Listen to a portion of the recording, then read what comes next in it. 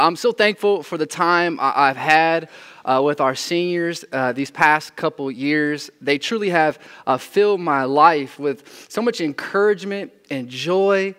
And I praise God for giving me this opportunity to witness His faithfulness, His power, and His grace at work in their lives.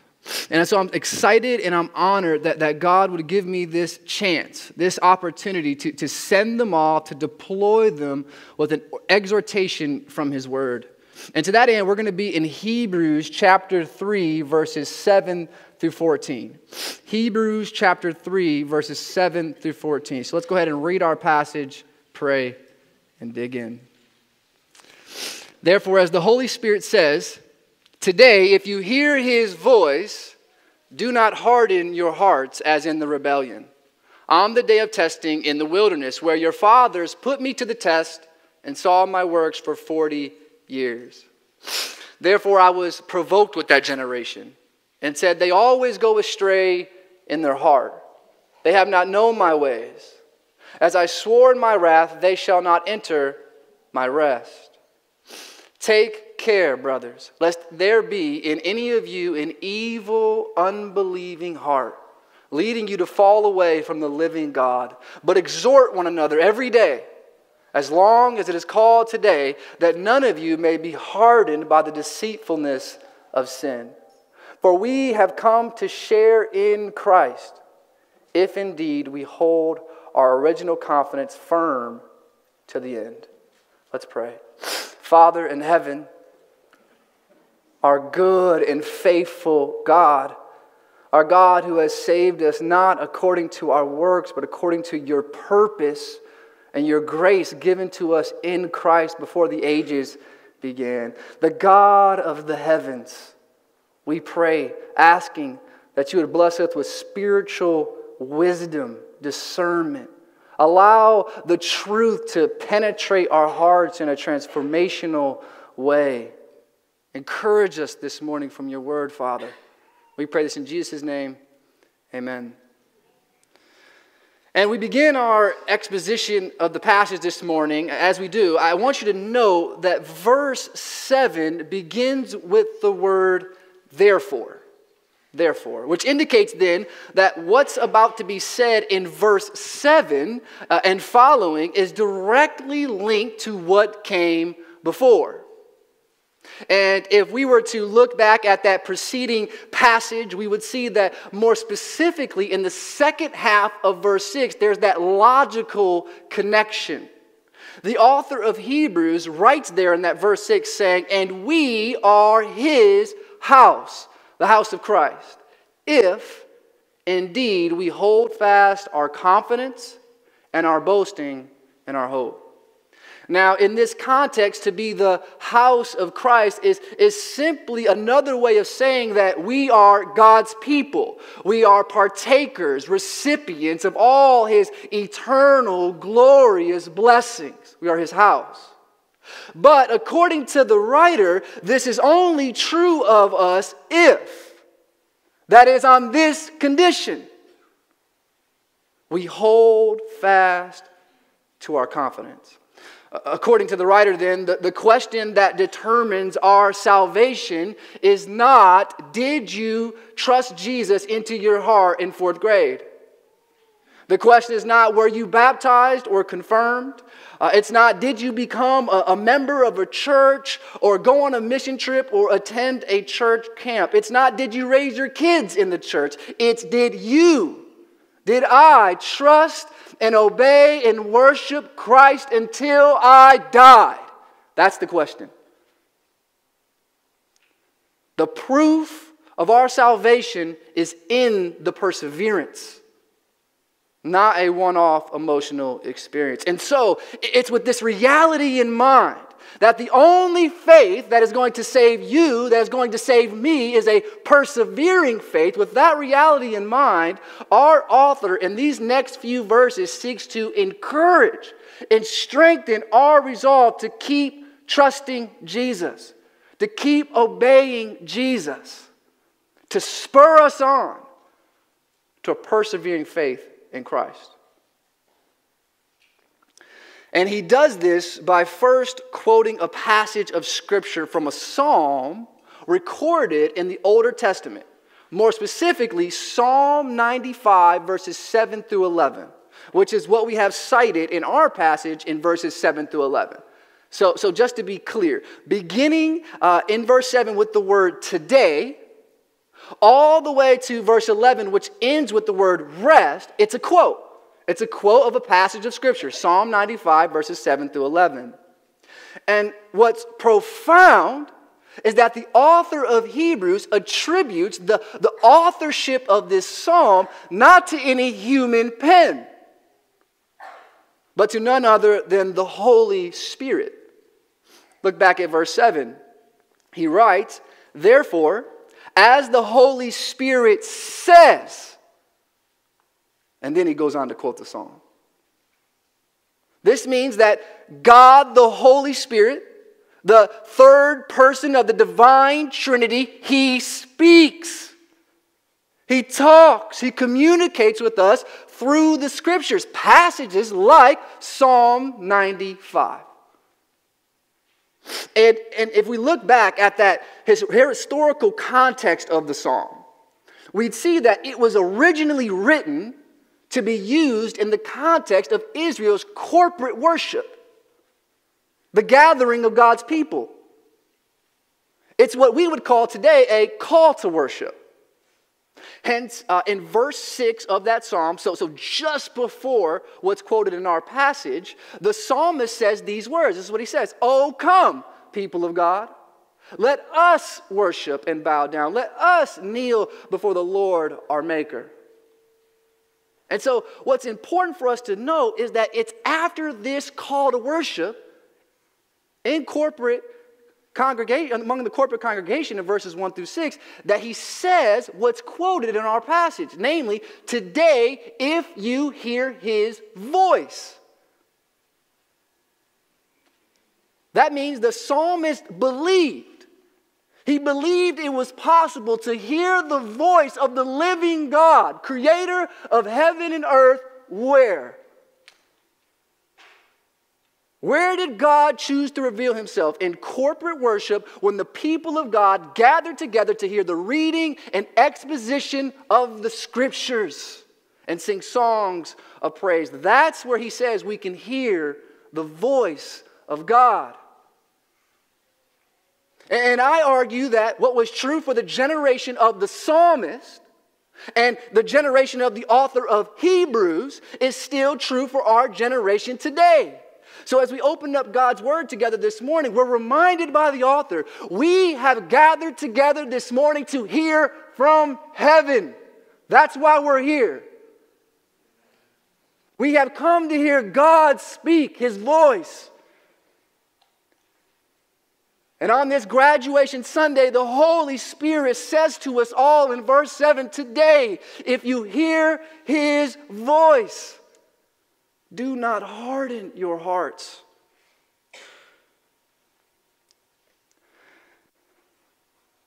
Now, I've heard that it's typical for youth pastors to usually have some story of an epic failure early in their ministry. And for me, I remember I first got my job as a part-time youth pastor during my junior year at Moody Bible Institute. Shout out Liv. And I was so excited. I finally got this opportunity to preach and teach God's Word, fulfill my calling, my dream, my passion, and they were going to pay me for it. And I'm telling you, how hard it is to find a good part-time youth pastor job? Really hard. And so naturally, for my first Wednesday night, I wanted to put together this awesome event for the students. And I decided on hosting what I called the Student Ministry Olympics. And so I spent all this time coming up with different games and contests, things like a bean boozle eating contest, a classic relay race, stuff like that. Now, meanwhile, as I'm trying to plot and plan and brainstorm, my wife Tiffany the whole time is like, I don't think it's going to go that well. I don't think it's going to go as well as you think. Maybe just take it easy the few nights, right? Learn the rhythms of things, wise and prudent advice from my blessed wife. But did I listen? No. And let me tell you, she was right. From the very first games, things weren't going as well as I thought they would. Students were complaining. Most of them wanted to just do what they normally did, play basketball, open gym, hang out, normal rhythm. But overall, it wasn't that bad. That is until the last game. See, I thought it was a great idea to scatter a bunch of dodgeballs all over the gym floor, marking one of them with an X. And then we blindfolded a group of students and arm in arm sent them off to find this marked ball based on the verbal instructions from their non-blindfolded teammates. So blind teenagers running around to find a ball. What could go wrong? What could go wrong? Well, nothing. Well, one thing I didn't anticipate. Since we had youth group at a school, the volleyball team left up their nets after practice, including the heavy-duty steel poles. So next thing I know, excited and running around, this great young lady crashes forehead into one of these poles. And as she's laying on the floor in tears on my very first night, all I could think was, dang, I should listen to Tiffany. Man, I shouldn't have been so stubborn. I shouldn't have rejected her advice. And the writer says this, and I share that story because that stubbornness, that unwillingness to listen, to heed instruction, that's the idea behind this word harden. Harden. It's used here to describe a posture of resistance, an unwillingness to submit, a refusal to trust, and in this case, not my wife's voice, the voice of God. And the writer says this hardening, this resistance to the voice of God, it happens to our hearts,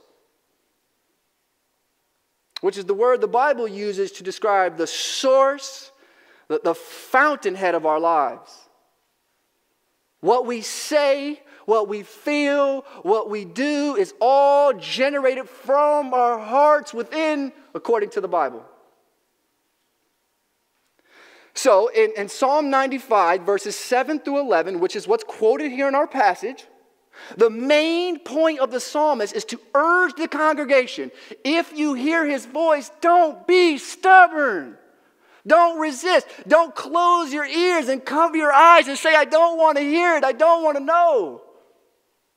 Don't harden your hearts. That's the main point. And by quoting this passage, the author of Hebrews is issuing that same challenge to us.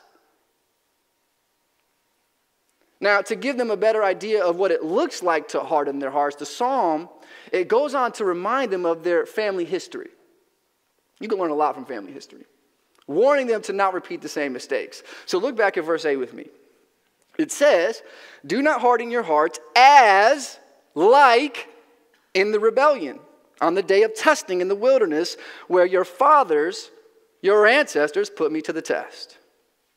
Now, if we were to compare the way Psalm 95 reads in the Older Testament versus how the author of Hebrews quotes that psalm here in our passage, we notice that in Psalm 95, it says this, do not harden your hearts as at Meribah, as on the day at Massah in the wilderness. But our text reads as in the rebellion on the day of testing in the wilderness. And so what's going on here? Well, in Psalm 95, it was written in the Hebrew language, but our author uses a Greek translation for his readers. So instead of using a transliteration of either Meribah or Massah, his text just translates them according to their normal meaning in Hebrew. Rebellion for Meribah and testing for Massah. So both good translations. Now, why does that matter? Why does that matter to us? Well, it lets us know that the psalmist had a particular occasion in mind that really shows us what does a hard heart look like. What does that look like? Well, Meribah and Massah, that's what it looks like. And that occasion is recorded in Exodus 17. Exodus 17. But to grasp why this event serves as such a vivid, clear example of a hard heart, we need to remind ourselves of what led up to this occasion, what led up to Exodus 17. And so at this point in the history of Israel, after suffering years of misery as slaves under the Egyptians, this generation saw with their own eyes the God of Abraham, the God of Isaac, the God of Jacob, answer their cries and deliver them by sending 10 devastating plagues. They saw a pillar of cloud and a pillar of fire appointed by God to lead them by day and night. They saw God split the Red Sea through Moses. And yet, beholding all of those glorious, miraculous things that God has done, in chapter 15, they're praising him for it. Great is our warrior God. We find them complaining and arguing with Moses in Exodus 17. 2 chapters later. Because when they arrived at their new campsite, apparently there wasn't enough water for them to drink. And they were upset, which is an understatement. They're firing questions at Moses like, why did you bring us out of Egypt? To kill us and our children and our livestock with thirst? Indeed, they're so angry, it says that Moses, he cries out to God. Leadership is hard. What shall I do with this people? They are ready to stone me. And you know the story. God, with unbelievable patience, he then tells Moses to strike this rock at Horeb. And so he does, and water comes out for all the people to drink. And so at the end of the account, it says in verse 7, and he, Moses, called the name of the place Massah and Meribah, because of the quarreling, the rebelling of the people of Israel, and because they tested the Lord by saying, is the Lord among us or not? And for the psalmist, this Exodus 17 account, it serves as the paradigmatic example of what a hard heart looks like. God has done nothing but show this wilderness generation love and kindness and mercy. He's just delivered them from immense suffering. He's even bringing them into a new promised land flowing with milk and honey and blessing and abundance. And yet, they're already turning their back on him. And this example is just one of many. It's just one of many during the history of the wilderness generation. Hence, if you look back at verse 8 with me, it says, do not harden your hearts as in the rebellion on the day of testing in the wilderness where your fathers put me to the test and saw my works for 40 years. To make it even more clear, we could translate it as even though they saw the works of God for 40 years. In the book of Exodus, although God continues to graciously meet their needs over and over again, we find them doubting, complaining, and rebelling. And in verses 10 through 11, the psalm records the result. What's the result of their hard hearts? What happens when we keep our hearts hard? Verses 10 and 11, it's the Lord speaking here in these two verses, and it says, therefore I, the Lord, was provoked. That I was brought to a holy, righteous indignation and anger with that generation. And said, this is God's evaluation, they always go astray in their heart. They're always wandering. They're always giving themselves over to idols like money and sex and power and security. They have not known my ways. That is, they have not kept and obeyed my commands. And as a result, God says, as I swore, he makes an oath. The God who never lies. He makes an oath. In my wrath, they shall not enter my rest. Now, when God made this particular oath, he was responding to when this generation refused to trust him out of fear of men.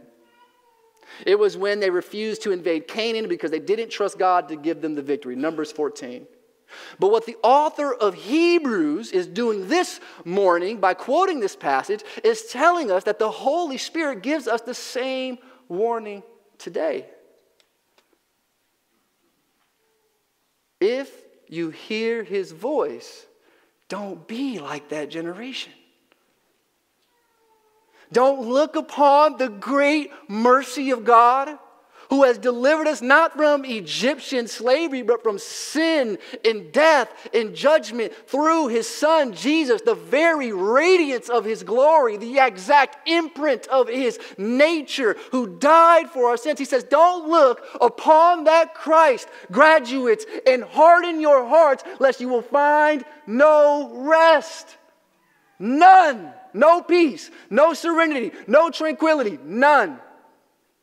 Only wrath. Now, if that's true, then the question is, how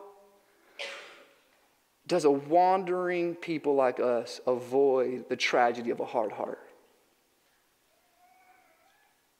How do we avoid following the same pattern of the wilderness generation?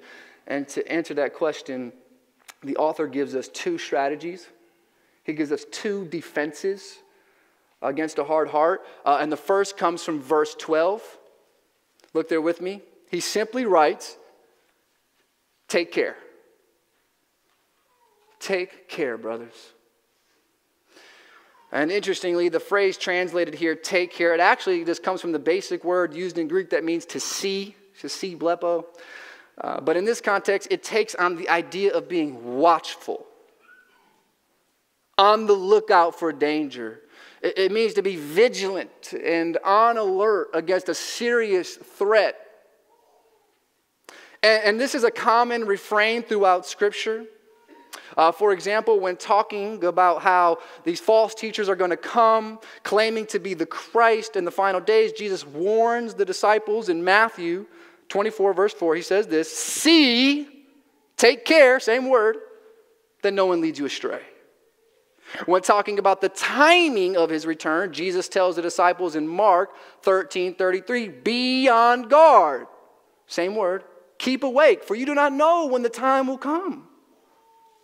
And the Apostle Paul talks the same way. In Ephesians 5, verse 15, Paul tells the church in Ephesus, look carefully that no one takes you captive. Then how you walk, not as unwise, but as wise. And then again in Colossians 2:8, Paul says, see to it that no one takes you captive by philosophy and empty deceit.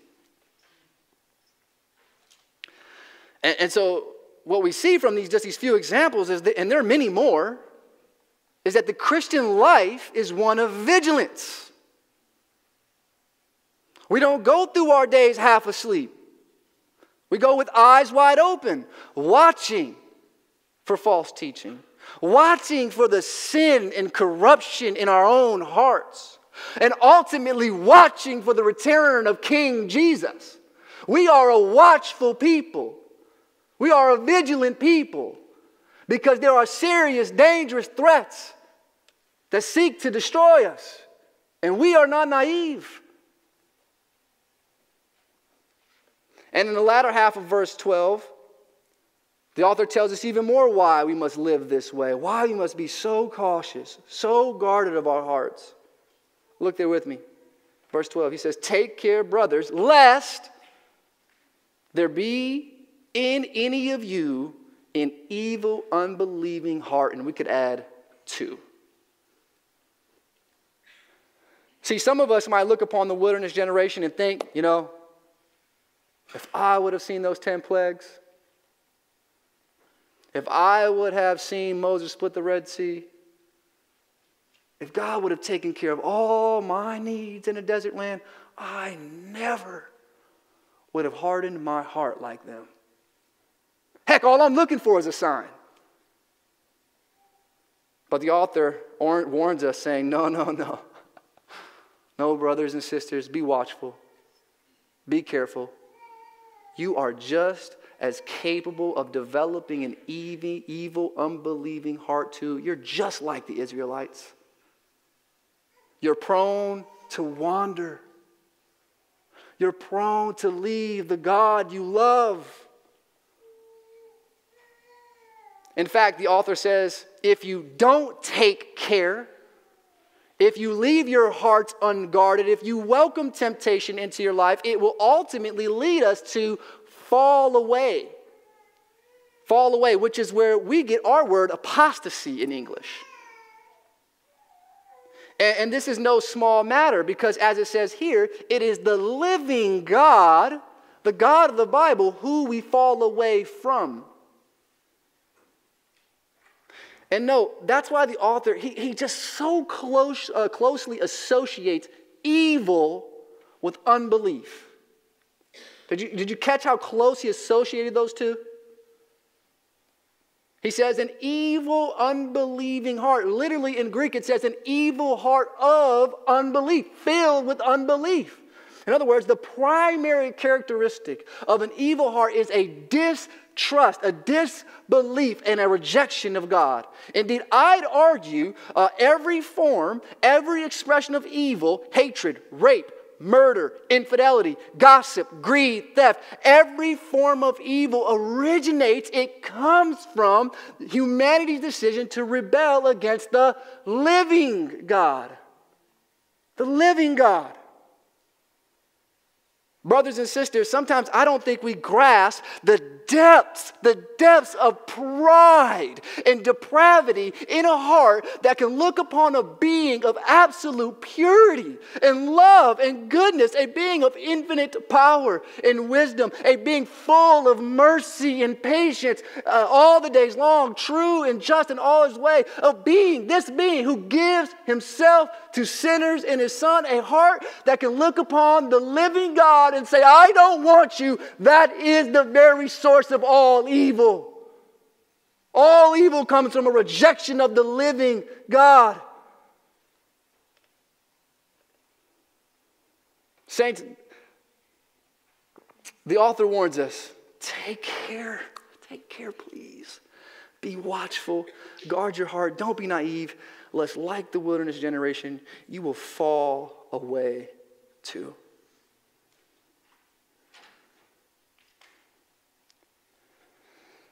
The second strategy to avoid a hard heart is given to us in verse 13. The author writes, but, which indicates a contrast.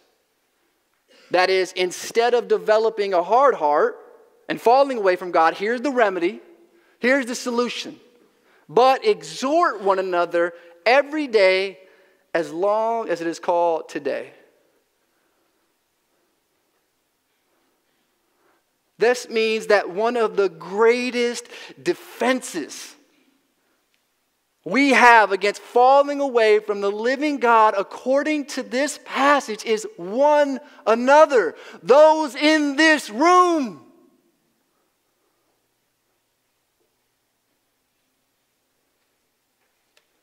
Now, the word exhort, it just means to just come alongside someone with encouragement, with support, with accountability. But what's key for us to understand is the significance of that phrase, one another. One another. Because it's actually one of the most pervasive themes within all of the New Testament. Just listen how often it comes up.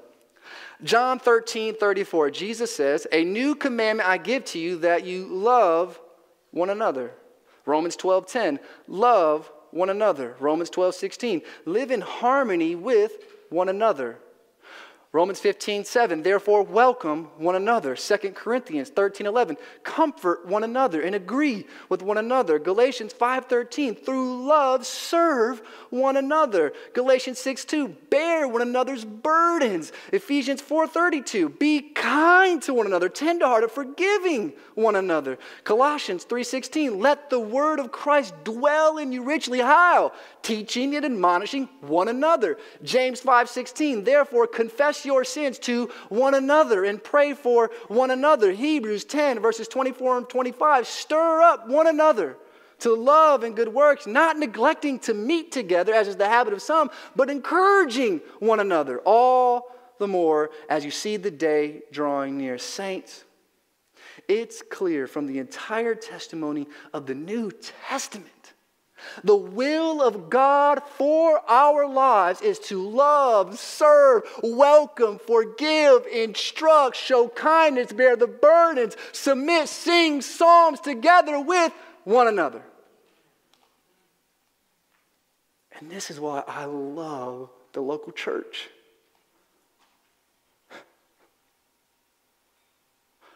I love the local church. I love this gathering. The body of Christ. Not the building, but the assembly. The gathering of a people, because God in his wisdom has made that gathering the hub, the nucleus, the center of all our one anothering. It's where we sing, pray, and hear the voice of God together, hence we've seen earlier.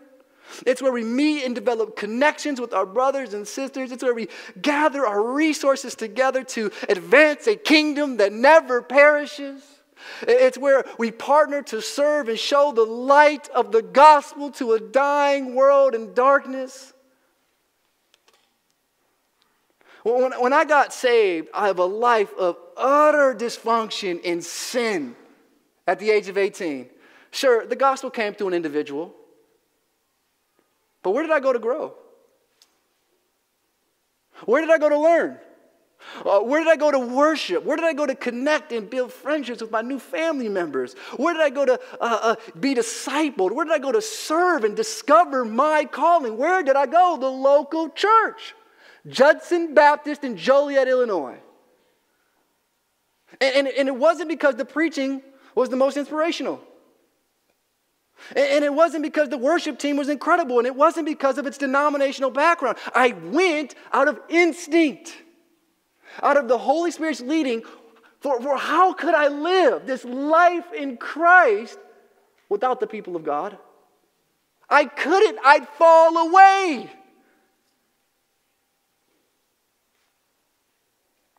My soul knew the importance of one anothering before I even read the New Testament. And it's not just me. Ask any mature, prayerful, obedient, loving, growing disciple of Jesus. Ask them, would you be who you are today apart from the local church?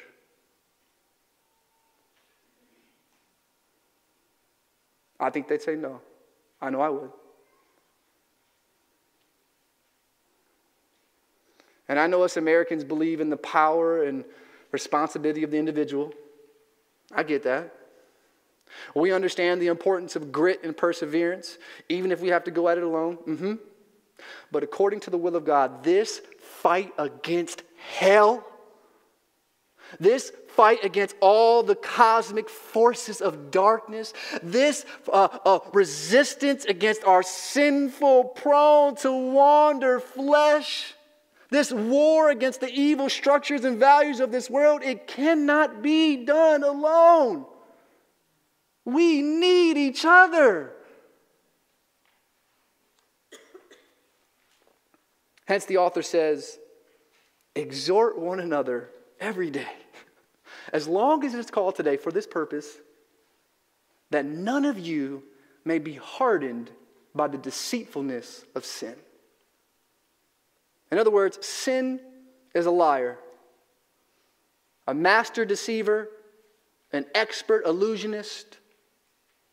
Like a mirage of a luscious green oasis in the middle of a desert, sin promises to quench our deepest thirst and hunger, but in the end it leaves us dead.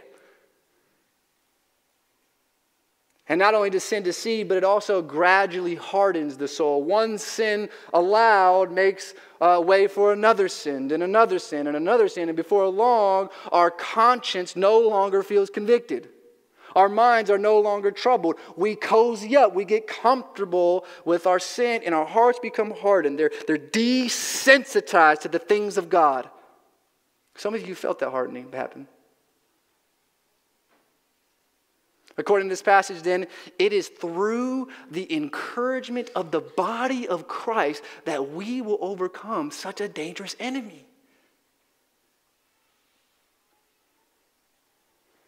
Now, in verse 14, the author reminds us of his overarching purpose in this passage. Look there with me. He writes, "For we have come to share in Christ." That is, we have become partakers of every blessing, every honor given to us by the Son of God. We have come to share in Christ. If on this condition, indeed, we hold our original confidence firm until the end. And so again, the author brings it back to his primary concern, and that is the only faith that saves. The only faith that restores us to the living God. The only faith that secures an unfading, imperishable reward for us in heaven is a persevering faith. So saints, graduates, the Holy Spirit urges us this morning, do not harden your hearts. Take care. Exhort one another as long as it is called today. Today is all we have. Let's pray. Father in heaven, I thank you for each of these graduates. I praise you for them. The time spent with them. So Father, I pray by your grace and by your Spirit, you would help them persevere, that you would deliver them from temptation, that you would lead them, guide, direct, help them in their time of need. And Father, we pray that all for us as well. Lord, we need you. We pray this in Jesus' name. Amen.